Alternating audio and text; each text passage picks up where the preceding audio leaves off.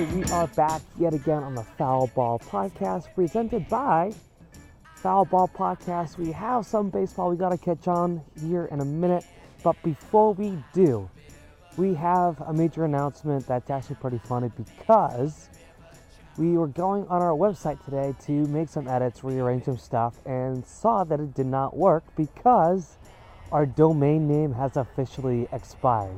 So, to go on top of that, we now have a brand new website, which is actually good because I think it was time for a new update anyway. So we have a new website because we were forced to get one. But the good thing is that it's improved. So a new and improved website, and it has a new domain name. All right, so the new domain name is foulballpodcast.com rather than foulballpodcast.org. All right, so type in that foulballpodcast.com. And it'll bring you straight there to the new and improved website. So, needless to say, that's that. And let's talk about baseball. So, as many of you may know, we did a lot of coverage for the Worcester Red Sox, the Woo Sox last week, right? We're there Tuesday, Wednesday, Thursday. Then on Friday, Saturday, and Sunday, we were over at Fenway Park watching those games for the Boston Red Sox.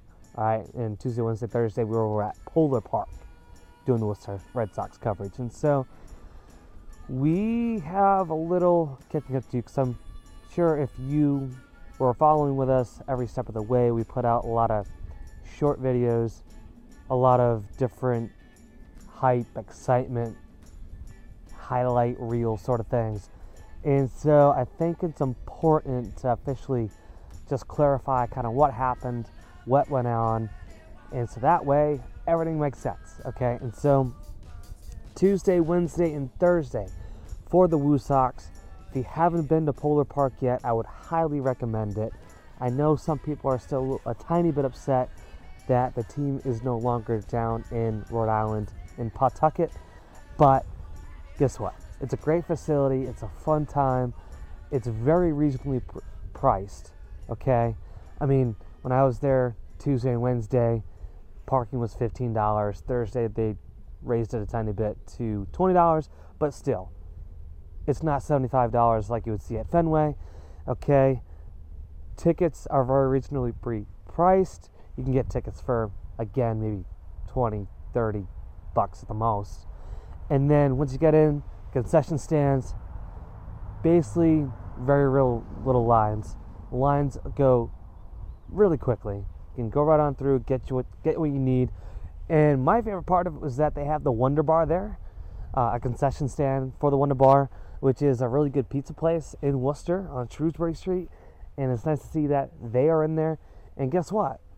Right down the road from Polar Park is a hot dog joint called the Coney Island. And they also have a Coney Island inside Polar Park as well. So once I realized that, the excitement was already extremely high right off the bat. Sorry, baseball pun. But that's needless to say in the fact that it's just overall a good experience, right? It's family friendly. So if your parents that have kids, it's a great place to bring your kids to for a quick 9-inning game because of the rule change. I know we've already talked about that, where they're speeding up the pitch clock and the batter's clock. So, I mean, it's quick, right? There's been games that are 2.5 hours long. It's not that long. So, for kids, it's great. And they've also got little games and such you can play with the kids. If they do get bored, it's a great time for parents because it's just entertaining just to watch baseball, never mind like the music and everything else that they do. And for college students, I just graduated college not too long ago, and it's still a fun time because you can go there, get a beer, and still hang out with friends, still watch some baseball, still have a good time, and it's a cheap college budget day. So it's nice going there and not knowing that you don't have to spend like $300 on everything. And it's nice going there as a family. If you're a family of 4, you don't have to spend $8,000 or something crazy like that, right? So it's nice, it's cheap, it's a great time, great staff, and all around. And so in terms of the baseball side, I know they've won a good handful of games, but of course, when we were there, I think I was the bad luck charm. I think the podcast was the bad luck charm because we ended up losing 3 in a row. When we went Tuesday, Wednesday, Thursday, they had lost. The game on Thursday, we lost 16-1. But the cool thing was, though, when we were there, we got to see Jarren Duran play out in center field. Had some good at-bats, had some walks, and he just got called up to Boston. So that was cool to see him play in Worcester right before he got called up. Now I get to watch him in Boston. So it's nice to kind of follow him a little bit, and especially since he's been kind of going back and forth anyway. So, and I know he's had success in both places. So it'll be nice to see him back in Boston, but it was also great seeing him in Worcester. And again, I know pitching is always a conversation, and it's going to be a conversation no matter what. And so pitching Worcester's got to improve a little bit, especially if we let up 16 runs. But it wasn't just the pitching, it was the fielding, right? There were a lot of times where, unfortunately, some of the players didn't make the run for it or didn't make the dive for it. And so it'd be nice to see just a tiny bit more hustle, and if they just make that extra oomph into it, they'll be golden. And that 16-1 loss will look more like maybe an 8-2 win. And that would make the game go a little quicker too. One of the nights they lost, I believe it was 10-5. Another night it should have been around 10-3. That should have been Tuesday night. And the 10-5 loss should have been Wednesday night. I know, weird order, but that's just the way it came to my head. So we'll just go with that.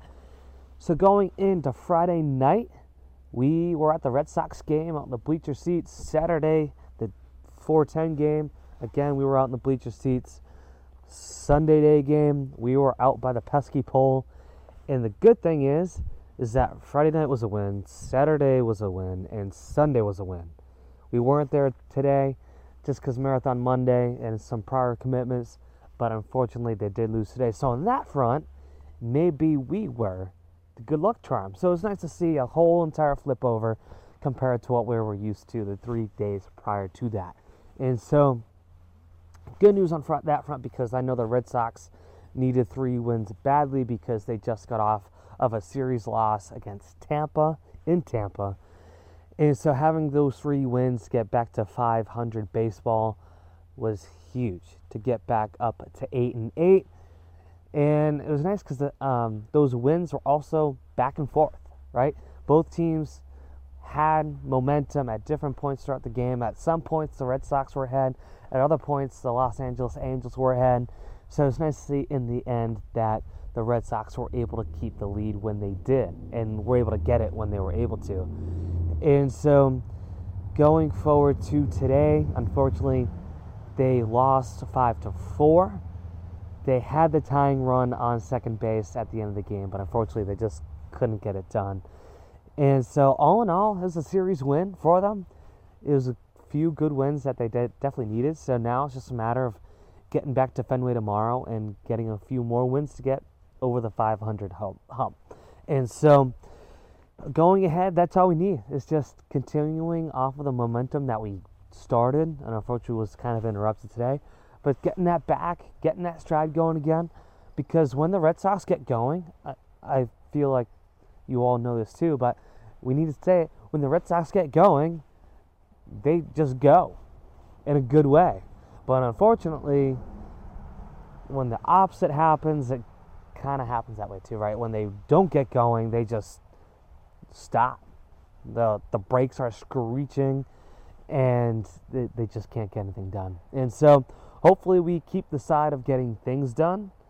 And if we do, it'd be a dream come true.